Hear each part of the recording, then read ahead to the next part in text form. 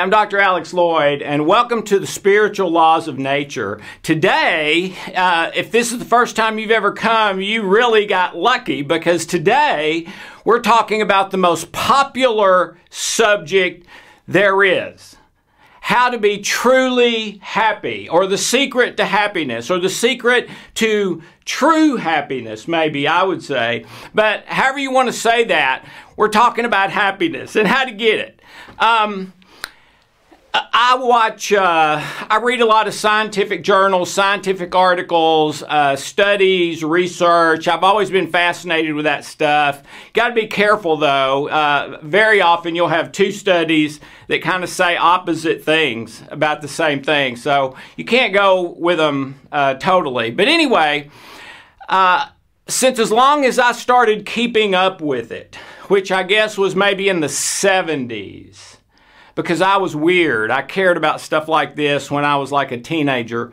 But the last 30, 40, 50 years, most of the polls that have been taken about what people want most in their life, it's happiness, okay? And has been for the foreseeable past.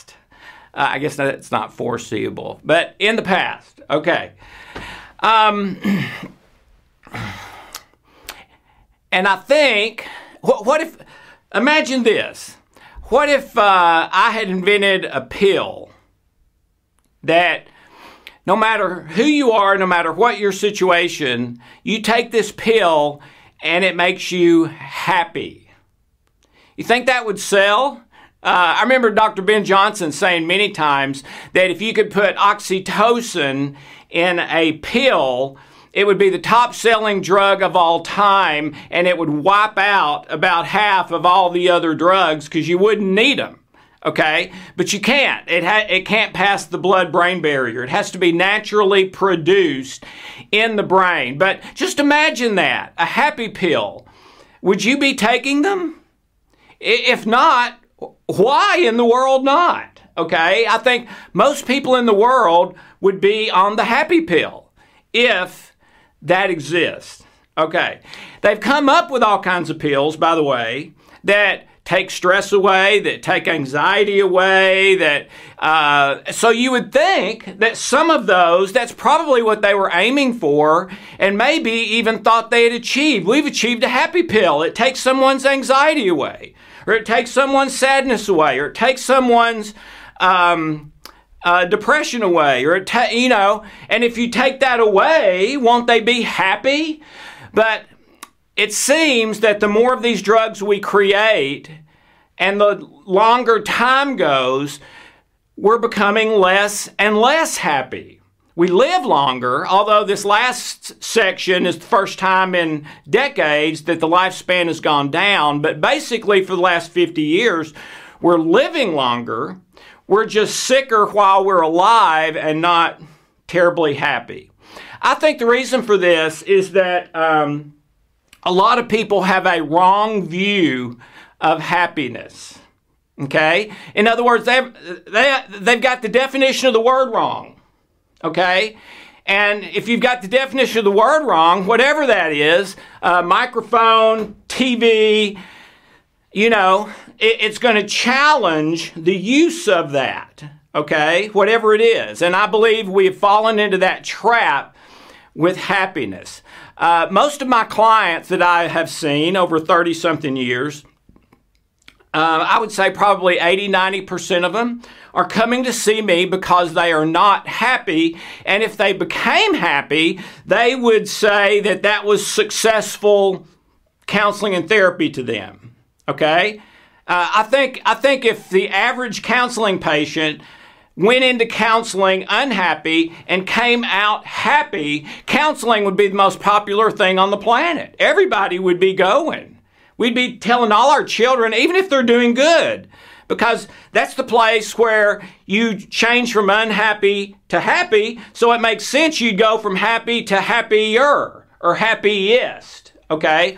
But again, people go to counseling sometimes for years, and that typically does not happen. Again, I think we might have a wrong definition of happiness. Dr. Dan Gilbert, professor at Harvard University. You see him pretty frequently now on major television commercials. A lot of fame, a lot of credibility. Wrote a best-selling book based on a study that they did on the campus at Harvard over years. The name of the book is Stumbling into Happiness. And if you distill the entire study and book down to one phrase, because Dr. Gilbert did that himself, it's this: expectations are happiness killers. Expectations are happiness killers. Why? Because the instant we have, this is what they found at Harvard, the instant we have a physical or circumstantial expectation that we're not in 100% control of, it spikes your stress. If you were already in stress, as most people are, it sends it off the charts. Okay? So, what does that have to do with happiness? Well, the thing that we typically do in order to achieve happiness is we try to buy it in some way. We try to buy it by getting a degree and a good job. We try to buy it with a spouse. We try to buy it with television or movies. We try to buy it with vacations. We try to buy it with all sorts of stuff. Okay? And most people go through their entire adult life trying to buy it in every conceivable way, hoping that one of those will be it, and I will be happy, and then I can relax. Okay? But the science says the instant you have a physical or external circumstance in the future, something you're hoping to achieve, accomplish, get in the future, it spikes your stress. Okay? And when your stress goes up, all of a sudden, instead of positive emotions and feelings, you automatically get negative ones. And as long as you're in stress, you can't turn that off. Your blood pressure goes up. Your IQ goes down. Your immune system is turned off or down. Your thoughts now go from positive or neutral or creative to negative.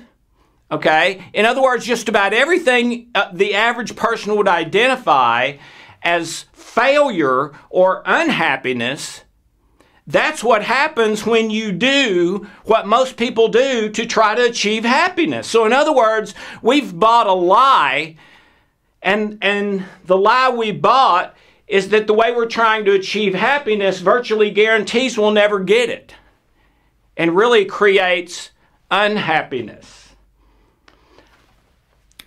I did in 2007, 8, and 9, there was a crash based on the housing situation in the economy.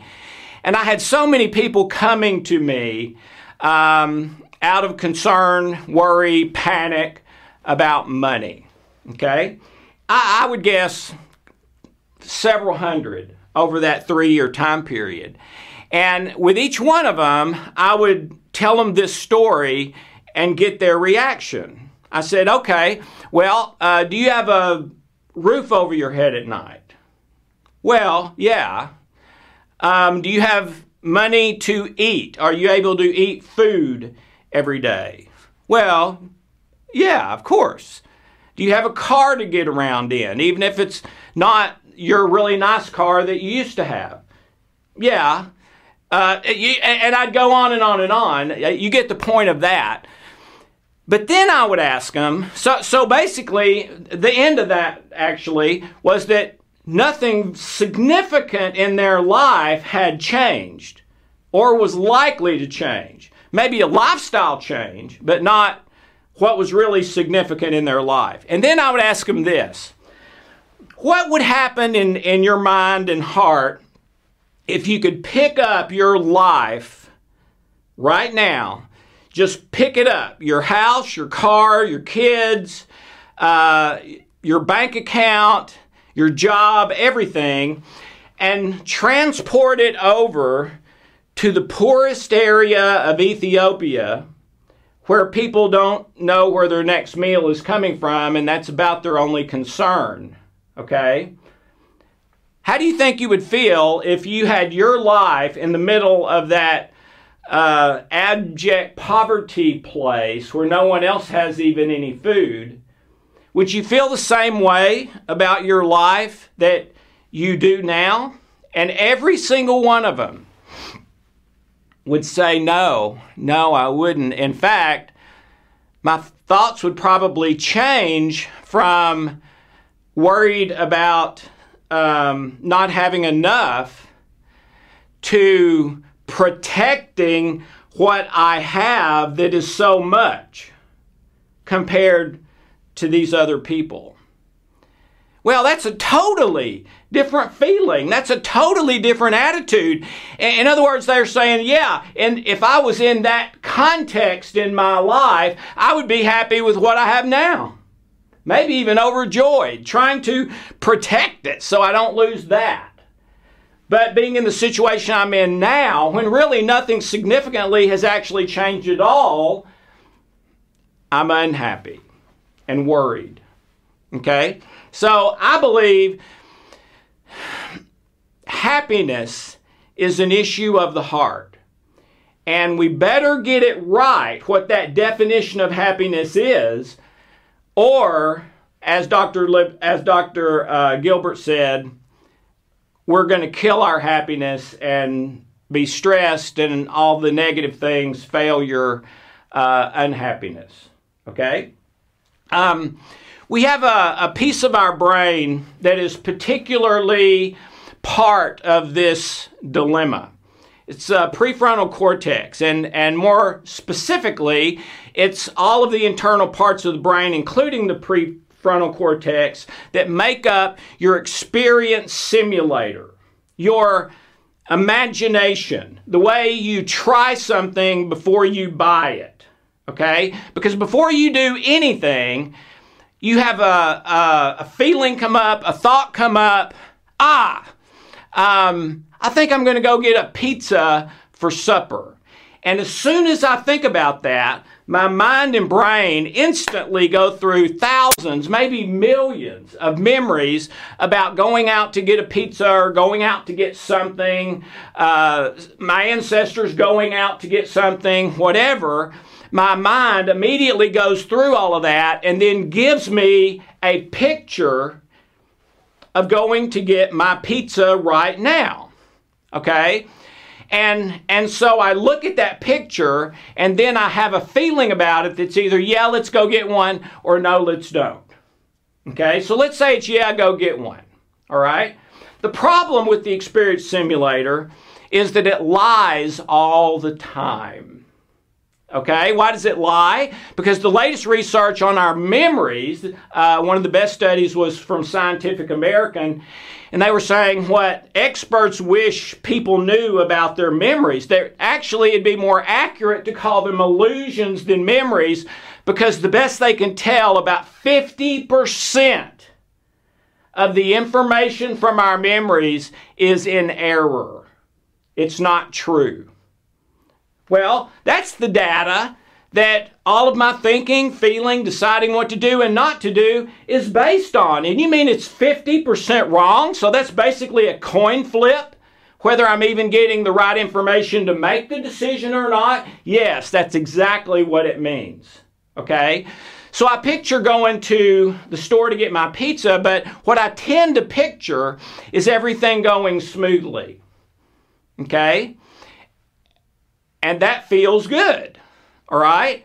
But let's say I go out, the car doesn't start, the traffic is heavy when it shouldn't be, it starts pouring rain, I can't get a parking place close to the store, they don't have the pizza that I wanted, I step in a big mud puddle and get drenched. What if that's what happens? Well, then I tend to become something in the anger family. Anger, irritation, frustration, resentment, bitterness, and a number of others, okay? And experiencing something in the anger family is evidence that I had a wrong goal. or expectation. All right, well, what was the wrong expectation?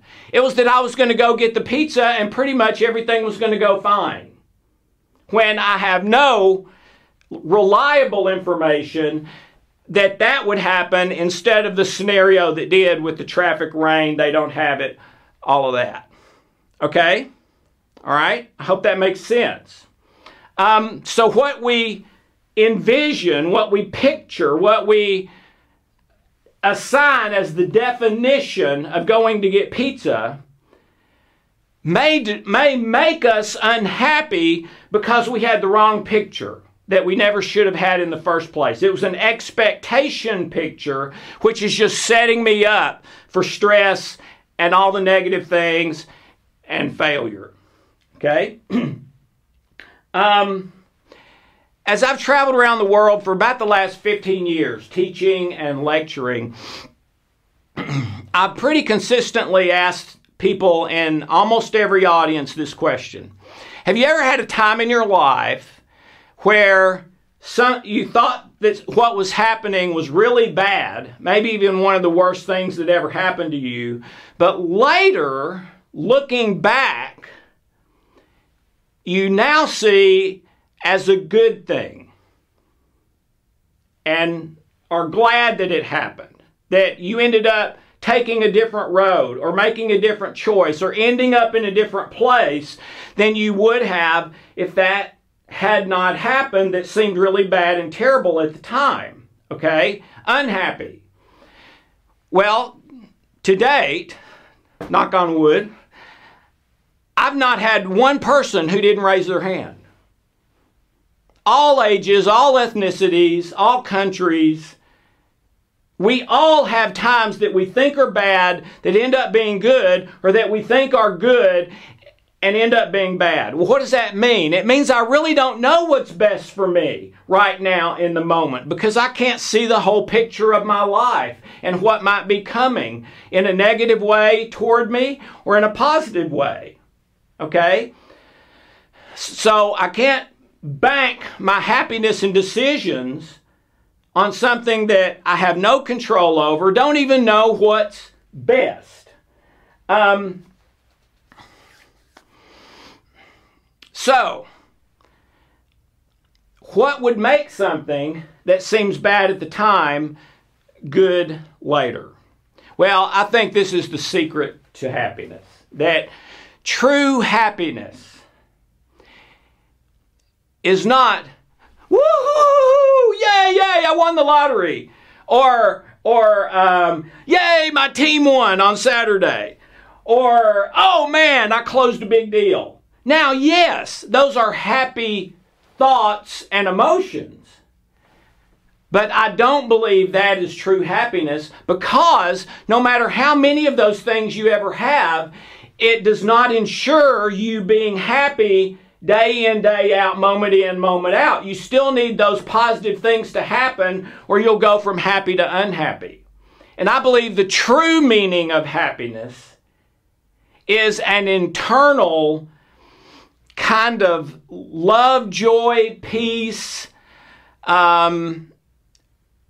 regardless of my circumstances, and many times in spite of my circumstances.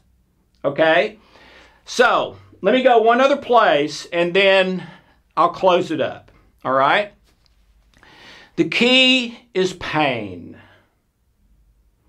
We grow up believing pain equals bad, pleasure equals good. And we're supposed to for the first few years of life. That's how we become programmed with don't put your hand on the stove, don't walk off the cliff, don't walk out into traffic, you know, things like that.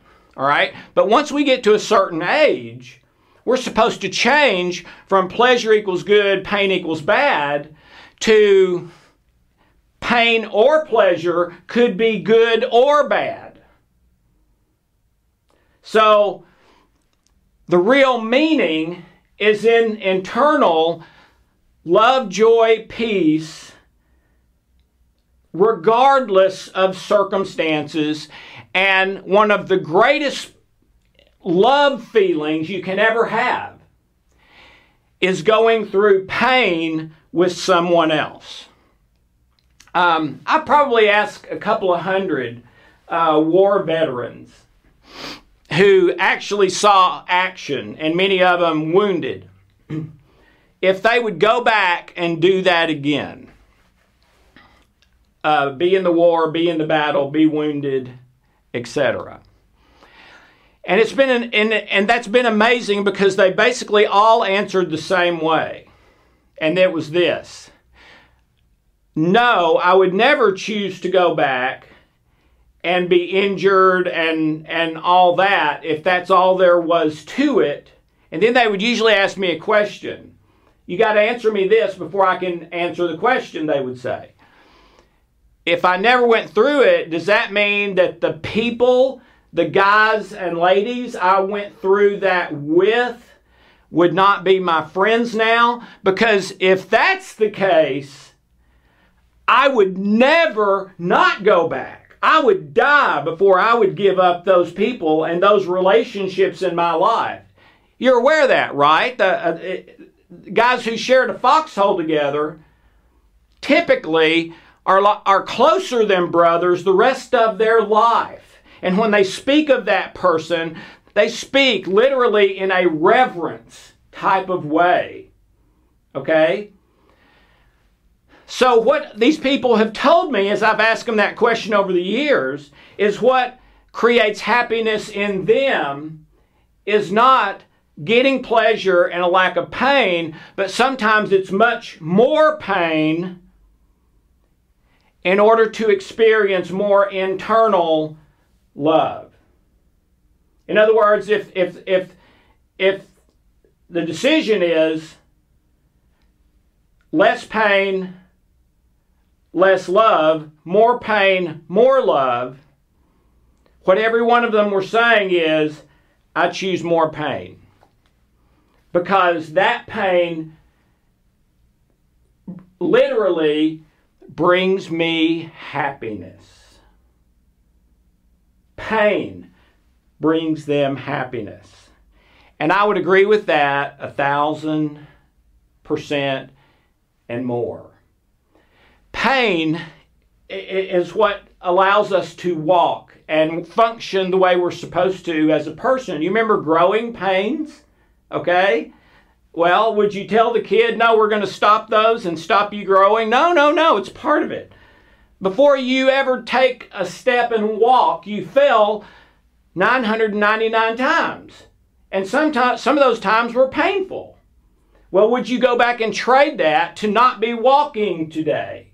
And everything is about love and relationship. And when you choose true love and relationship as your number one priority, you are also choosing pain, because they go together. All right, let me read you, show you first, the greatest, most popular, most known treatise in the history of the world on happiness. It's the most quoted, the most read, all of that. All right? It was by Jesus in a speech he gave that many call the Sermon on the Mount. And they call his treatise on happiness the Beatitudes.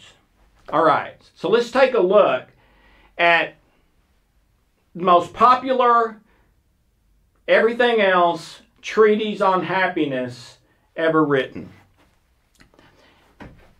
Happy, okay, depending on the translator, this is translated either blessed or happy, and they're kind of synonyms of each other, all right? And according to that language, let me read you this real quick. According to that language, blessed or happy means this. Happy, to be envied, and spiritually prosperous with life joy and satisfaction, regardless of outward conditions, with a happiness produced by the experience of God's favor, especially conditioned by His grace. And there's a couple of others here. Happy, blissome, joyous, prosperous, with life joy regardless of the situation. One of them says, let's see what this, see if that's all of them. Happy, enviably fortunate, regardless of outward conditions. All right. And here's what he said. Happy are you when you're slandered.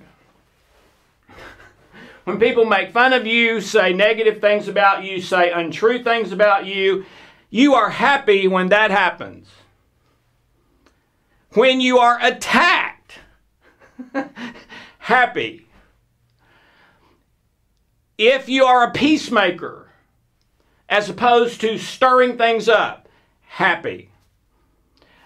Poor, either in spirit or in earthly possessions, etc. If you are poor, you could be happy. I'll explain it, try to explain it in a minute. If you are mourning, which means you're hurting right this second over some unfairness, some loss, something that's just eating you alive. If you are mourning, unhappy, grieving, in pain right now, you can also be happy. Blessed are the happy are the meek and humble, as opposed to those who have an ego or also an inferiority. Okay, humble doesn't mean inferior. Humble, if you're feeling inferior all the time, that's not humility. That's a wrong view of yourself. Okay, humble means to believe the truth about me, that I'm not better than anybody else, but I'm just as good as other people as well. All right.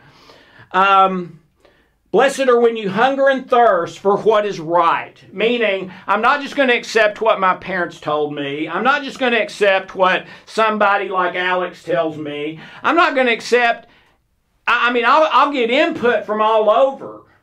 But I'm going to search and find what is right and true and try to live my life by that as best I can. All right? A lot of people, they just do whatever their parents say, or whatever their preacher says, or teacher, or spouse, or no. That is a recipe for being unhappy. All right? Blessed are the merciful, which means when you are wronged, not maybe wronged, definitely wronged. When you are wronged, but your response to the person who wronged you is forgiveness, kindness, and mercy, you can be happy. Which means if you are not merciful, probably not happy. And the last one, pure in heart. And you know, everybody would say they probably want that, but I know of almost no one who has naturally prioritized that in their life. They prioritize how much money they make, where they live, protection, physical protection, which is needed sometimes, fun, entertainment. That's what they prioritize. Okay? If you prioritize being pure and truthful and in love, joy, peace in your heart, then you can be happy. So, what I would say wrapping this up is that we have had the wrong definition. Our definition of happiness has been something I've got to go out there and achieve or get or do.